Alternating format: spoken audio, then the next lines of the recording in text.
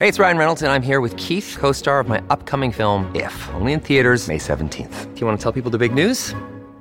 All right, I'll do it. Sign up now and you'll get unlimited for $15 a month and 6 months of Paramount Plus Essential Plan on us. MintMobile.com/switch. Upfront payment of $45 equivalent to $15 per month. Unlimited over 40 gigabytes per month. Face lower speeds. Videos at 480p. Active Mint customers by 531.24 get 6 months of Paramount Plus Essential Plan. Auto renews after 6 months. Offer ends May 31st, 2024. Separate Paramount Plus registration required. Terms and conditions apply if rated PG. You may have been reading the Globe and Mail last week. A big story which pointed to, of course, the Chinese government's interference in our federal election in 2021. The Chinese influence operations were aimed at electing 11 candidates, 9 Liberals and 2 Conservatives. The interference was predominantly in the Greater Toronto area and here in the Lower Mainland, specifically Richmond. Today, a Commons Committee, which was probing the Chinese interference in the federal election, was recalled during Parliament's scheduled 2-week break to extend its mandate to include the 2021 campaign because of those revelations in the Globe and Mail. Joining me now to talk a little bit about China and our relationship with China is Jeremy Nuttall. He's a Vancouver-based investigative journalist for the Toronto Star. He has lived and worked in China as well. Jeremy, thank you for joining us today. Always nice to be here. So, first of all, your thoughts on what the Globe and Mail reported last week in regards to the 2021 federal campaign, and the fact that there was, certainly from that report, leaked information that showed there was influence peddling focused on the Chinese communities, large diaspora in Toronto and Vancouver, to the point where the consulate head here in Vancouver is alleged to be actually bragging about the influence campaign. Yeah, it's something that I think those of us who have watched it knew was going on, but there was no Canadian officials that had ever really given us any kind of a affirmation that they've looked into it and that it was an issue. So the fact that CSIS or somebody at CSIS has leaked some of this information to the media is rather important because the government so far I don't think has been taking it seriously enough. And, if you go back and look at the 2021 election, I think that I've actually talked about it with you on the show before. What happened with the targeting of Kenny Chiu was particularly concerning because it was a disinformation campaign that made it sound like he wanted all Chinese people to have to register in Canada. Moving forward, what do you think needs to happen? I mean, you and I have talked broadly about Huawei building our 5G network, our cell phone network, and that finally being addressed. We've talked about working with our allies. We've talked about scientists from China working with our universities, working on really, one would argue, really important IP that can be used for, whether it be chips, whether it be other valuable research. Why are they still there? What needs to happen moving forward based on what we have learned just over the last week? I think most people would who are paying attention to this issue would say that a foreign agents registry is something that Canada needs to have established.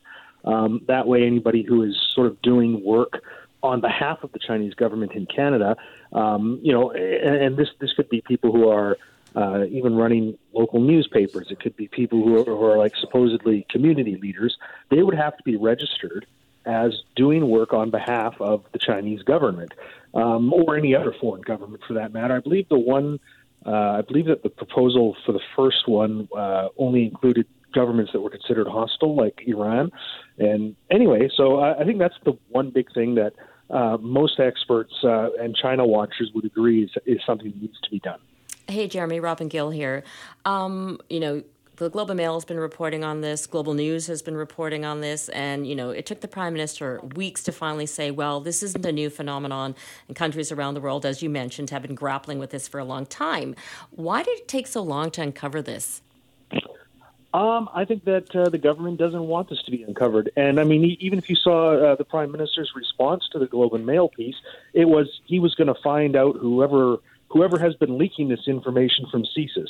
He didn't seem concerned about the fact this was actually happening, and it's something that he before had said wasn't happening. He seemed concerned that somebody at CSIS told the press, and I think that's I think that kind of shows where the Prime Minister's head is at on this issue. So you don't think that this committee, the House of Commons committee that's looking into this, is going to accomplish much? No, I don't think. I think at the end of it, if they can bring some more light to the issue to the Canadian public via the media, that would be good. But I can't see any firm legislation happening. Judging by the Liberals' response to this thus far. Jeremy, would it actually require us to, and I'm speculating aloud here, of course, but going to a consul general in Vancouver and say, look, this is what we have learned, and it is time for you to leave this country? Are we near that? Are we at that point yet? I would say, again, based on the regular people I speak to about these issues, such as Charles Burton, et cetera, a lot of them would say, it's time. It is time to do that. If they're interfering with our elections, if they're bragging about it, not to mention some of the other issues that we've had with Chinese diplomats in Canada, like, just generally insulting the country, for one, calling Canada white supremacist, et cetera. I think that, a lot of people would argue that, it is time for Canada to put its foot down and send a message. Yeah. Jeremy, thank you so much for your time today. All right. Thank you very much. All right. That is Jeremy Nuttall. He's a Vancouver-based investigative journalist for the Toronto Star. He has lived and worked in China as well. He follows the goings-on of the Chinese government here in Canada and, of course, in China as well. He was talking to us today after the Commons Committee, which is probing China's interference in the 2019 federal election. It was the committee was recalled in response to what was, revelations from in the Globe and Mail that were reported. They want to broaden the mandate of that committee to include the 2021 campaign.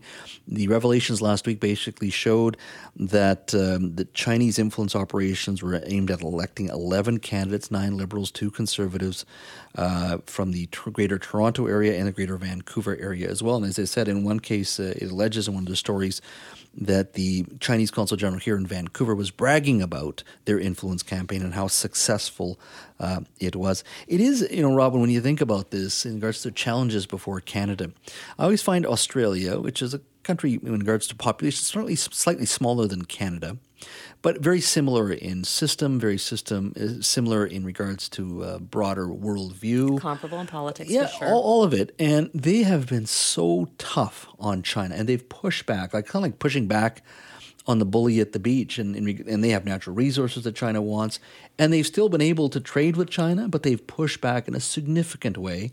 And I feel we're just sort of muddling our way to the point we will probably do the same thing as Australia, but we won't do it firmly, saying, look, we'll trade with you still, but this is who we are, this is what we're about, and you will not do X, Y, and Z in this country. We don't push back. And if you think about where Australia is geopolitically located as well, the fact that they're pushing back against this, massive nation says a lot more than what we're doing here. Yeah, exactly. Yeah. They view themselves as an Asian nation, and they can still push back against a power like China in Asia. Well, us here, next to a superpower in North America, still are muddling our way through.